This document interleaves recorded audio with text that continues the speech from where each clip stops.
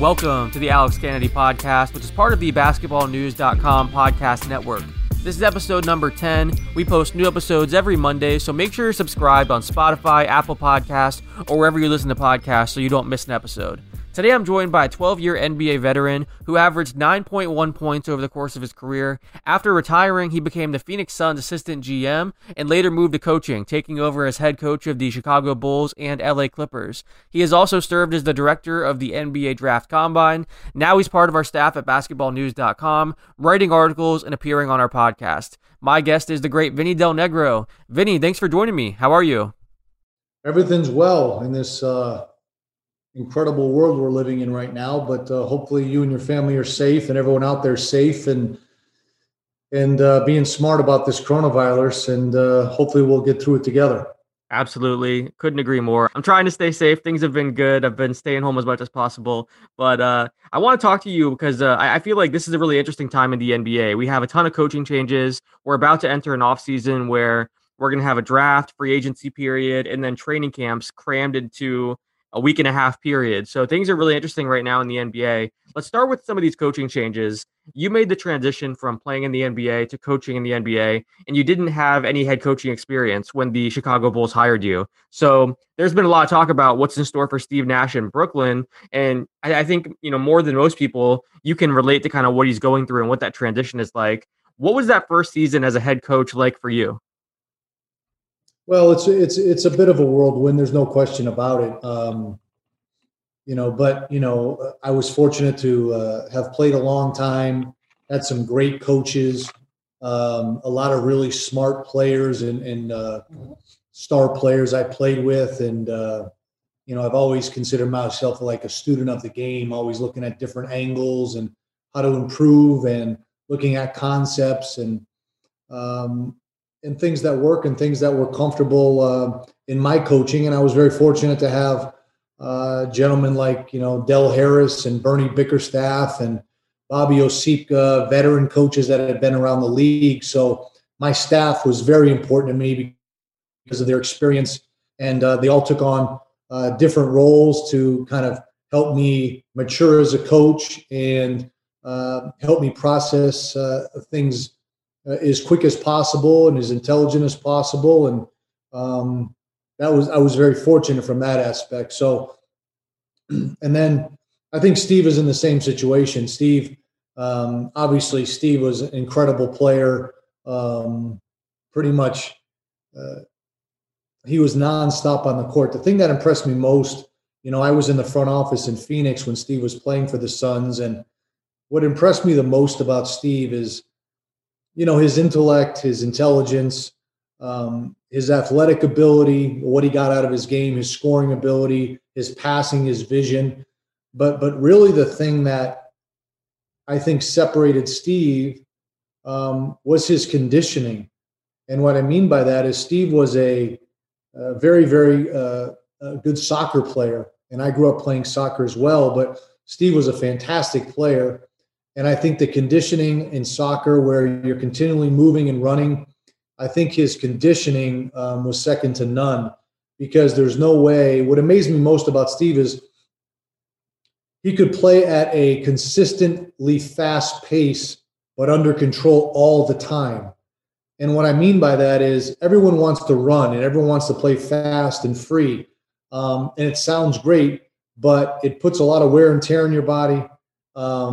Guys can do it for stretches. Guys can do it for a game or two or several games in a row. But Steve was incredible because the system that he was playing in with Mike D'Antoni and how they wanted to play, Steve was the complete catalyst of that, with his ability to constantly push the tempo, constantly make the game easier for everybody. He never stopped.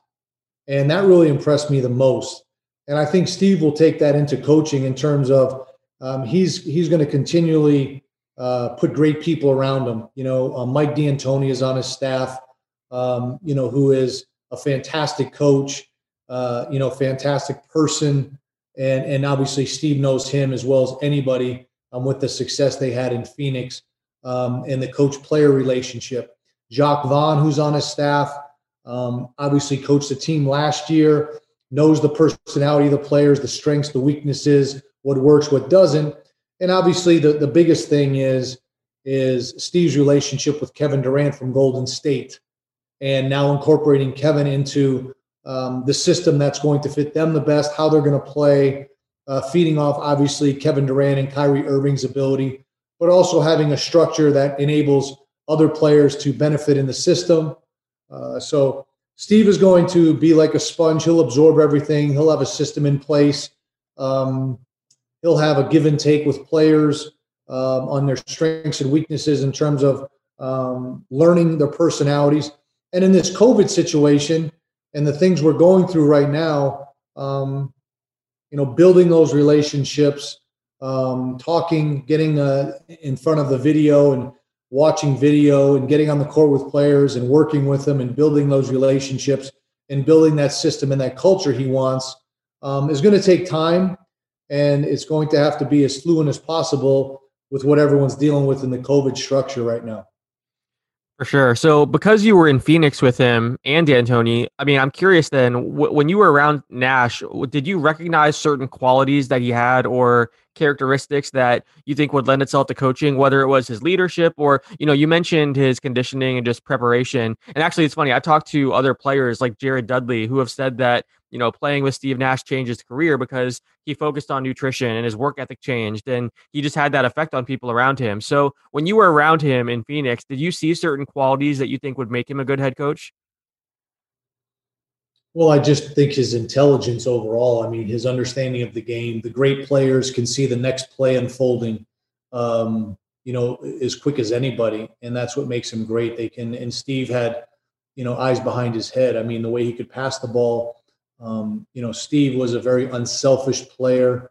His job and what he wanted to do was control the tempo of the game, get everybody involved, make the game easy. But then when he needed to, he could score the ball as well. He was an incredible free throw shooter.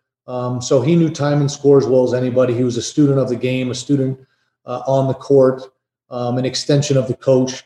So I just think his experience probably in Golden State, being, around that team, being around Kevin, and building that relationship and being on the court and learning, from Steve Kerr and his staff and things they were doing there. I'm sure there was a very comfortable structure Steve had in his mind. And then his relationship with Sean Marks, the general manager and president of basketball with the Nets, his relationship with Sean obviously had a lot to do with this as well. So, Steve will put his system in place. There'll be a huge learning curve like there is for everybody.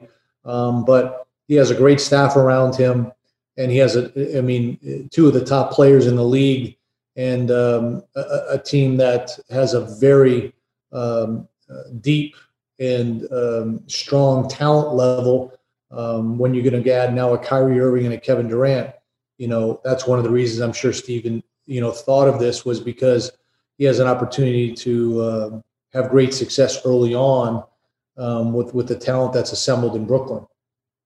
For sure. Yeah. And I think the biggest thing, like you said, hiring those assistant coaches that have that experience, I think that's just going to take a lot off his plate and really help him. But I guess last thing on Steve Nash here, what advice would you give to him? Because you were in the same position and, you made the transition without having that head coaching experience. I think he's already doing the right things, it sounds like. And I agree with you. I think hiring those assistants, it reminds me of when Steve Kerr hired, Alvin Gentry, Ron Adams, and surrounded himself with, really smart, experienced people. But what advice would you give to Nash entering the season? Well, my advice would be is obviously have your standards and your vision in place, but be flexible enough as you learn the players and learn your system. Some things that you think might work might not be beneficial to everybody on the roster. But Steve is smart and he has great staff around him, so he'll be able to make those adjustments. But I think he needs to be the one voice. And he will be. He's got great leadership skills. And like I said, his staff is very experienced. And, Mike has been a fabulous coach in this league for a long time. So that relationship, I think, will be key for Steve, as well as Jacques, who knows the players well. So he surrounded himself with very quality people, quality coaches. That'll be a benefit. And and Steve will listen to the players. They'll have a system in place that benefits them, and it'll be a learning curve as far as game management and moving through the process of that as the season goes on. And with not a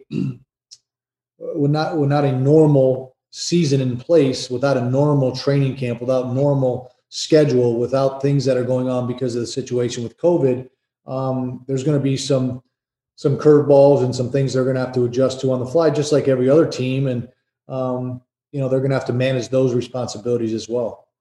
You mentioned being in Phoenix. You obviously had front office experience from your time with the Suns before you started coaching. How did your front office experience help you as you transitioned into coaching? Well, I think, the knowledge you gain is obviously very important from all aspects of the basketball business, and having that experience from the front office, what everyone's going through in terms of scouts and the draft and general manager responsibilities and what ownership is looking for. But every situation is different. Every ownership group is different. Some owners are more involved than others. Just having that overall experience, I think, was helpful in Chicago, but probably mostly in Los Angeles in terms of the free agent process and the draft and things we did there that I was in control of and ran. So that was helpful to have that. But at the end of the day, Steve is fantastic. I mean, I think very highly of him as a person, first and foremost. And obviously his playing credentials speak for themselves. And I think he's going to be fantastic, with the quality of talent that he has around him and learning on the fly a little bit. But Steve will be a sponge. And, I think Steve is more than qualified, especially with the staff he's put around him.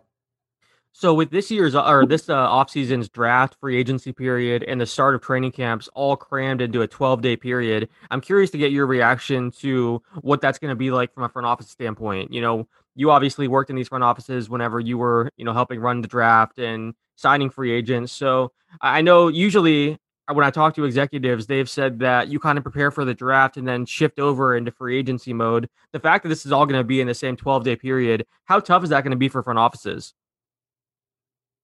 Well, I think it's just going to be different. I think, there's, teams have a lot of scouts. They know the players' talent level. If they're going to fit their roster, they know the personality. Obviously, not having the draft combine is hurtful. But at that, because knowledge in putting players in different situations, see how they react, get to know them a little bit better in a personal interview. But the scouts are talking to their high school, college coaches. They're talking to friends. They're doing their background checks. They're obviously trying to look at the skill set and what fits their roster and what doesn't. Do we need more shooting? Do we need more rebounding? Do we need better defenders? What are we looking for? And that really depends on the level of pick that you have. The higher the pick, obviously you want to get the most value you can out of any pick. But the lottery positions, you want players that can at least get in your rotation at some point and value that pick. So, but these are uncharted waters because of the COVID situation. So a lot of things are obviously being done virtually and on calls and Zooms and Skypes and whatever they can do. But knowledge is power, information is power. And scouts and front officers are looking as much as they can get, going through it, watching a lot of film and going through that process as well. So a lot of intelligent guys and people in front offices around the league that are on top of this stuff. It's not a perfect science. Every organization has made mistakes in the draft. Every organization has made mistakes in free agency. And, it's not from lack of effort, lack of knowledge, but some of these things are hard decisions. And they don't always go your way. So you're trying to stay away from the big mistake. You're trying to add value. You're trying to add an asset to your organization, to your roster that can help the coach have as much success as possible, depending on expectations, depending on the reality of the situation and what you're trying to build, whether it's a team that's been consistently in the playoffs and you're looking for an extra piece, whether it's a young team and we're trying to build for the future, whether you have a high lottery pick and you're trying to find a staple to build around or be a piece of one of the 2 or 3 top players on your roster in terms of talent. So there's a lot of things and a lot of decisions.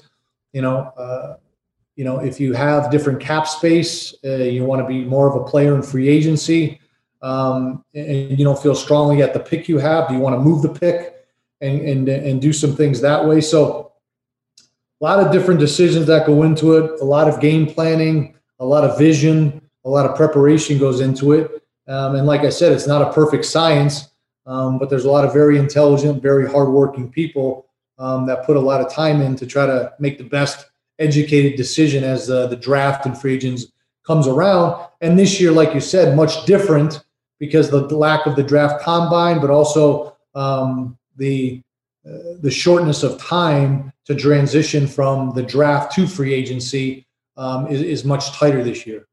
Yeah, I'm curious because there's no draft combine. I know they did some interviews and, there was a virtual combine, but it's not the same. You were the director of the NBA draft combine last year, so you kind of understand the importance of that event and how it helps teams. So I'm curious because there was no in-person combine and there was only limited in-person workouts. How do you think that will affect teams and how they're evaluating these players? Could we see teams rely more on game film or the interview process? What kind of impact do you think that will have? Well, when I was in the front office, having the in-person interviews to me was the most important. Being around the player, understanding their personality, being able to have a conversation with them about their background, about their family, about their college coach, about their teammates, about what they like, didn't like, their strengths, their weaknesses, all the things you have a discussion with. I think that was the most important thing. At that stage, you've scouted certain players, you have guys on your radar that, you prioritize the top guys on your radar, and then some other guys that you've liked and you want to see them in a different environment. So all of those things matter, but staffs are very prepared. I mean, they've seen these players several times, but they wanted to see them in a different environment. How can they react out of a timeout? What are their actual skill sets? What do they do well? Not just seeing them in a different environment, getting all of their. To me, the most important thing was the personal interview, and also making sure their physicals were done properly, and seeing if there was any red flags from a health perspective, whether it was their knees, their backs, ankles, current, past injuries. Have they had any issues in the past? Because you're investing in these individuals to bring into your organization. It's your responsibility to make sure there aren't any red flags, and you're crossing off everything on your list to make sure you're putting a healthy person out there, because the most important thing as a player is availability. Obviously your talent is the most important, but being available and being able to play and be healthy and be a consistent producer on your roster is very beneficial, and it makes the team, the coaching staff, everyone in the organization that much stronger. One thing that, is interesting to me, I feel like fans think they know a lot about coaching in the NBA, and you see that on Twitter a lot where, fans want to critique coaches and, oh, they should do this and they should do that and they should change the rotation to this, but they don't have all the information. They don't know what's going on behind the scenes. When you kind of see I guess, what are some of the biggest misconceptions about coaching, and what are some of the critiques that you see fans make that maybe they don't understand fully what's going on, or they don't have all the information? I guess when you see fan critiques, what's your reaction? There's a broad spectrum. When I was coaching, I kind of stayed away from that as much as you can. You're just too busy. You can't worry about those things. The fans are the most important thing. The players are number one, the organization, the culture, but the fans make the NBA. And the way social media is now, and all the things that are available to fans, they want to feel a part of it. And they have their thoughts, their suggestions, their emotions, their frustrations, everything. Obviously, they don't have all the information. They don't know what's going on behind the scenes. They don't know situations with owners or front office people or players or injuries or sicknesses or different things. They don't see the practices. They don't see the walkthroughs. They don't see all the preparation. They don't see, things that you're dealing with throughout. But that's what makes it great. That's what makes the NBA fantastic. You get to play a game at the highest level, see the best athletes in the world. And what you're trying to do as a coach is build a structure, put your players in areas of strength, and obviously give players opportunities to improve their game individually to make the group stronger. But you're always learning. You're always trying to be a better communicator as a coach, no matter how many years you've been doing it. And that's a constant. The game changes, different rosters change, draft choices come in, free agency. You might bring in a certain player that changes the complexion or things. So it's a constant learning curve for everyone involved. But when you can be with a team for a long period of time, it gives you the opportunity to work through all of those things and be more consistent throughout. So, fans have their opinions. Are they right all the time? Of course not. Do coaches make all the right decisions all the time? Of course not. But at the end of the day, you're trying to win basketball games and trying to put your players in areas of strength and give them opportunities to grow as not only players, but as people in general. I've really enjoyed working with you at basketballnews.com and being able to pick your brain on a lot of these different topics. And, when we start talking, I keep thinking about how much you can still help an organization, whether it is on a coaching staff or in a front office, because you do have all this experience and this wealth of information. So I'm curious, would you ever be interested in going back to the team side and either working in a front office or being a coach again? I've had a couple opportunities in far as the coaching thing and front office things, but maybe eventually I'll do that. I've been very fortunate to be in basketball a long time in different aspects of the game, from playing to radio and TV to scouting to assistant general manager, obviously to being a head coach. So I've seen all different aspects of it. And, I miss teaching. I miss being on the court. I miss seeing players develop, improve their game, improve their careers. There's a lot that goes into it. It has to be, for me at my stage, it has to be the right situation with the right people, and that's hard to find. But I enjoy all the different things I do in basketball, whether it's coaching clinics or doing the draft combine or doing different things in basketball that I really enjoy to give back, because I've been so fortunate with, not only playing, but having great coaches and great teammates and having all those memories and experiences in various capacities in over 30 years almost in the NBA. So it's been fun. I still, have a lot to give and want to give back. So if the right opportunity presents itself, I'll definitely take a hard look at it. But those are hard to find. For sure. One thing I found interesting when I talked to James Posey about this, he was saying when he made the transition from playing to coaching, he was blown away by the amount of work that the coaches put in. What everything that went into game planning, the amount of film study, and the long hours. And just from everyone I've talked to, it sounds like coaching is exhausting. Did you have a similar kind of realization when you made the transition to a front office? Because I'm sure that's the first time you kind of saw the coaches at work and saw everything behind the scenes. From what you thought, I guess, coaching and, being in a front office was as a player to what it actually was when you made the transition. What were some of the big things that surprised you?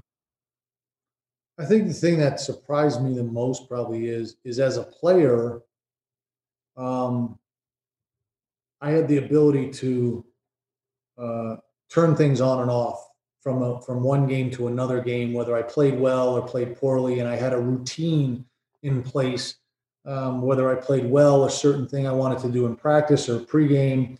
I was very methodical. I had a very different preparation depending on where I was, as far as playing my best. But with coaching, when you win, it's kind of a relief, and when you lose, it's kind of a gut punch, and you're always trying to improve. So for me, coaching was much harder to turn off.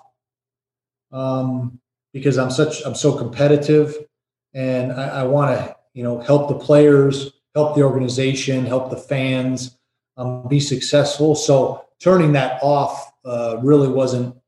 I wasn't really good at that. But having a vision, having standards, having the ability to get on the court and work through things with players and staffs and personalities and work through those things, and then see teams have some success from that is very gratifying. but it's more gratifying to see, you know, players' faces, the fans, ownership, people involved when you have some type of success or see things, you know, pulling in the right direction for an organization. That's very fulfilling. But at the end of the day, it comes down to wins and losses. It comes down to, you know, is your team improving over time throughout the season? So I really managed myself and my staff with those things, especially the teams I took over that were very young, needed a lot of time, needed a lot of development. But as those players were able to develop, you can give them a little bit more to understand. You can put them in different situations. And that's what you're looking to do, because there's a lot that goes into it. But I think the hardest thing for me was I really was not good at turning anything off, because I'm so competitive in kind of everything I do. And I want to do the right thing for players and for organizations and for fans. Yeah, so then I'm sure it kind of takes over your life. And, that's kind of going back to what I was saying, like it feels like it's exhausting because there's always something to get that could be, done. There's always more things on the to-do list. And that's why we see some of these coaches working such long hours and, sleeping at the facility and things like that. So yeah, I mean, I feel like it almost seems like in today's NBA, if you want to be a coach, you almost have to dedicate your whole life to it. And that seems like such a huge, I mean, there's not many jobs that ask that of you and say, hey, we're going to need you to drop everything and make all these sacrifices. And I mean, especially even just like with the travel and everything, you're away from your family and stuff so long. How many sacrifices are made when you're an NBA head coach? Oh, well, the most of it comes down on your wife, your family, the time away, and even when you're here, being able to turn things off so you can be, involved in all aspects of your family's life. So it's nonstop. But, all coaches work hard. I don't know any coach I've really ever met or been around that doesn't have some type of work ethic and work hard. But more importantly, it's more important to work smart and, understanding your team, and some things you can give certain players that they can understand, and other players you can't give them quite as much because they can't process it as quick, and you're now affecting them. Basketball is a game of reaction. And the more things you put in players' heads that they can't process quickly, it slows their feet down and the reaction is slower. So you always want to understand what works well and what doesn't work. So everybody, but you might have 2 or 3 players that want more things to work with, but the other 2 or 3 are guys coming off the bench can't process those things quite as quickly. So you see a lot of teams now in the NBA. What do they do defensively? Everybody switches in the NBA. Everyone doesn't care if they post up guys, because they want to go and shoot threes. They want to get corner threes. They want to get layups.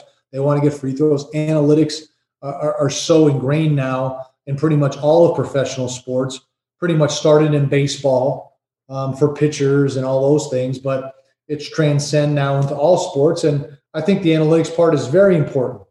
But the analytics don't always tell the story. And having a balance between that, I think, is very important, where coaches learn how to use analytics to their benefit, and analytics people using and understanding the game from a coaching standpoint and a staff standpoint, how they can really benefit the team from injuries, from practice times, to different lineups that are helpful, different statistics overall that can be ingrained and can be occupied on a rotation basis. So I think there's a lot that goes into it, but I think you have to have your vision that suits the team the best, but also be flexible in the ability to make changes as you see fit. For sure. I want to end on this note. We've seen a number of coaching changes recently, so I want to get your thoughts on these coaches and how they fit with their new team. Let's start with Doc Rivers in Philadelphia. When you look at Doc and what he's been able to do throughout his career, how do you feel like he fits with the Sixers and their personnel? Well, the Sixers are all about Embiid and Ben Simmons working together. So having a veteran coach is obviously, I think, going to be a benefit. I think those guys, I think Doc will definitely have their ear and put them in positions of strength. I think they can coexist together. People have questioned that a little bit, but they're both incredibly talented, but different skill sets.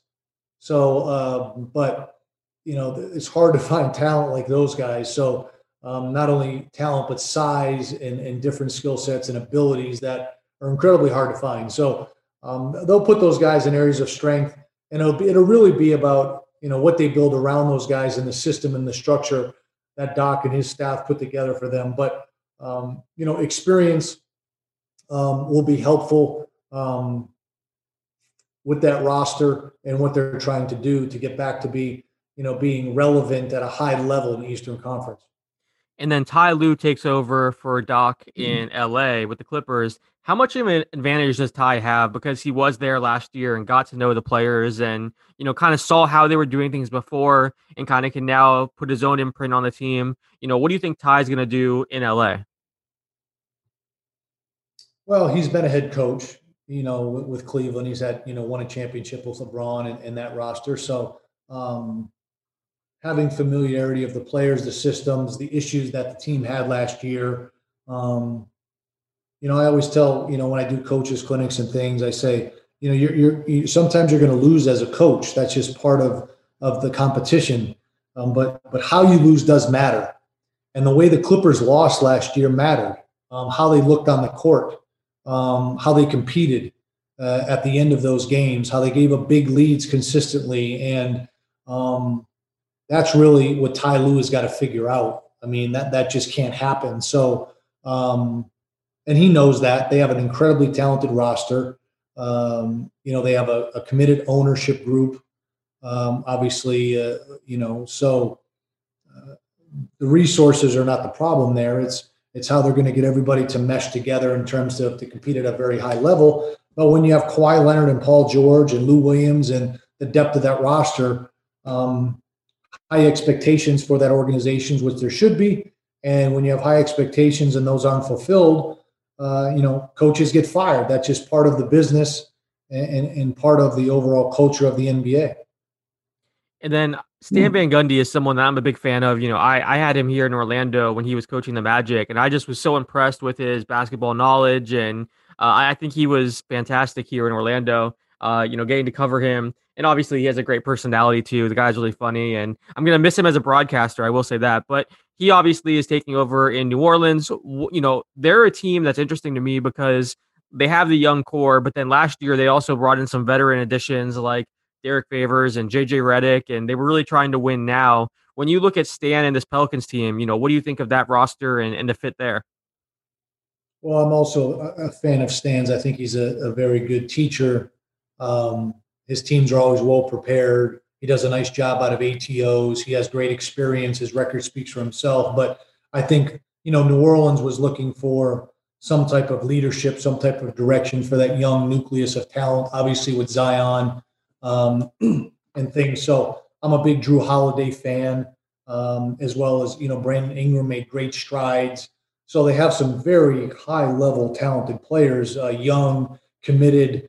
So I think having some stability, and I think New Orleans was looking for a veteran coach that was a very good teacher, that could give them some type of stability, some type of direction, and really a person that can get on the court with those young players and help work with them, help them understand the game better, work on their skill sets, build a structure, build some standards in that organization that the players can lean on to move forward in a positive way because the talent speaks for itself on the roster.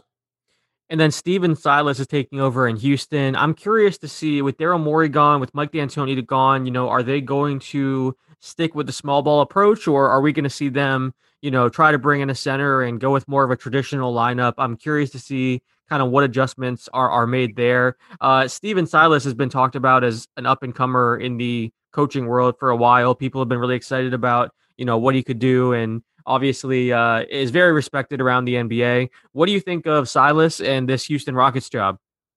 Well, it's, like you said, it's going to depend on are they going to go out and get some front court players in free agency? Or are they going to stay with small ball? When you have James Harden, he needs to play a certain style. He can score as well as anybody in the league. We know that. And Russell Westbrook needs to play an open style as well with his ability and his great athleticism to get to the rim and create havoc. So style for them is going to be very important, but how they structure their roster around their two superstars like that will be key, and we'll have to wait and see if they're going to try to slow tempo down just a little bit, if they're going to speed tempo up, if they're going to play the same way.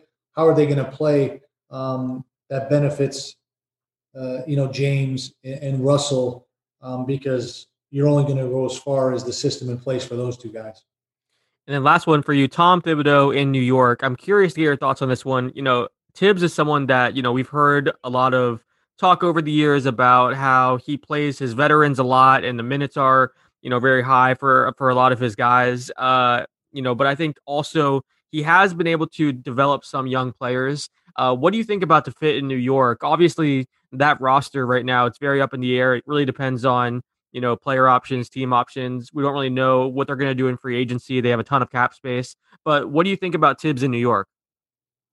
Well, I've known Tom a long time. He was my assistant coach when I played for the Spurs in 1992. So we go way back. Tom is an excellent teacher.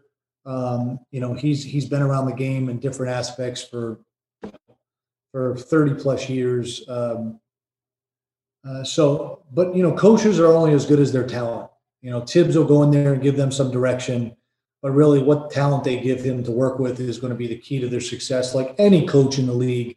And they obviously have had some issues over the years to try to be consistent in that department and what direction they want to go with different coaches and front office people and things. So if they get some consistency there, if they get some, talent in free agency and draft picks that Tibbs can work with and develop and add to their system, you'll probably see consistent success, which is what you're always looking for. So time will tell how all that's going to play out. But high expectations in New York. They haven't had nearly the success that they would like, but they haven't had nearly the consistency in front office, on the sidelines for a number of years. And we'll see how New York plays out, because we know that's a very difficult position, just from being in New York and not having successful teams for several years is tough for the city. But Tibbs will bring an aspect there of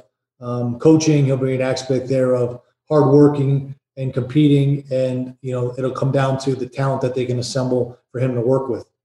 Oh, I got one more for you. Billy Donovan in Chicago. I think OKC did really well this year. People were kind of surprised because they traded away so many of their veteran key players for draft picks, and yet they were still able to make the playoffs. But what do you think of Billy Donovan and the fit in Chicago? Well, I'm a fan of Billy. He's a great guy. He's done a fantastic job transitioning from college to the pros. He was very fortunate, obviously, to go to Oklahoma City when they had Kevin Durant and Russell Westbrook and those dynamic teams that were a 50-plus win team plus and high expectations. But changes were made there when Durant left, and then obviously when Russell left and things. But I think Billy did a fantastic job, especially the last 2 years with all the roster changes and the things he had to deal with. But it was time for him to move on, apparently. But in Chicago, they have new front office people, new basketball administration people, so a new direction there.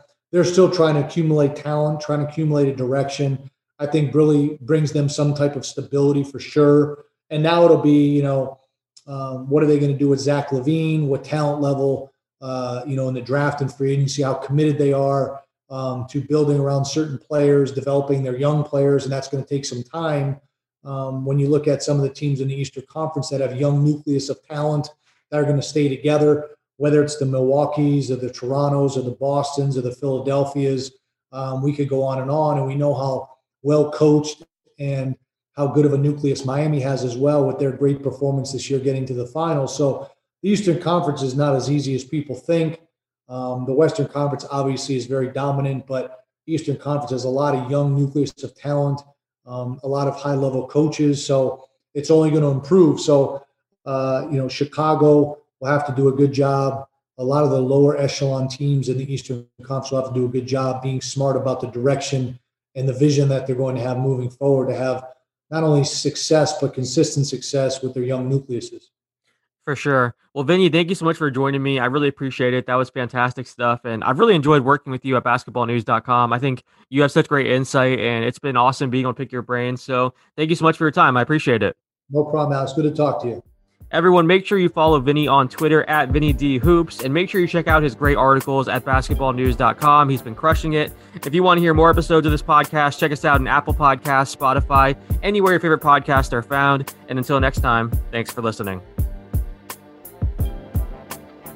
Today's episode is sponsored by greensupply.com. With everything going on in the world, it's more important than ever to stay safe. At greensupply.com, you can purchase masks, hand sanitizer, and other important health and wellness products, which are all in stock with same-day shipping.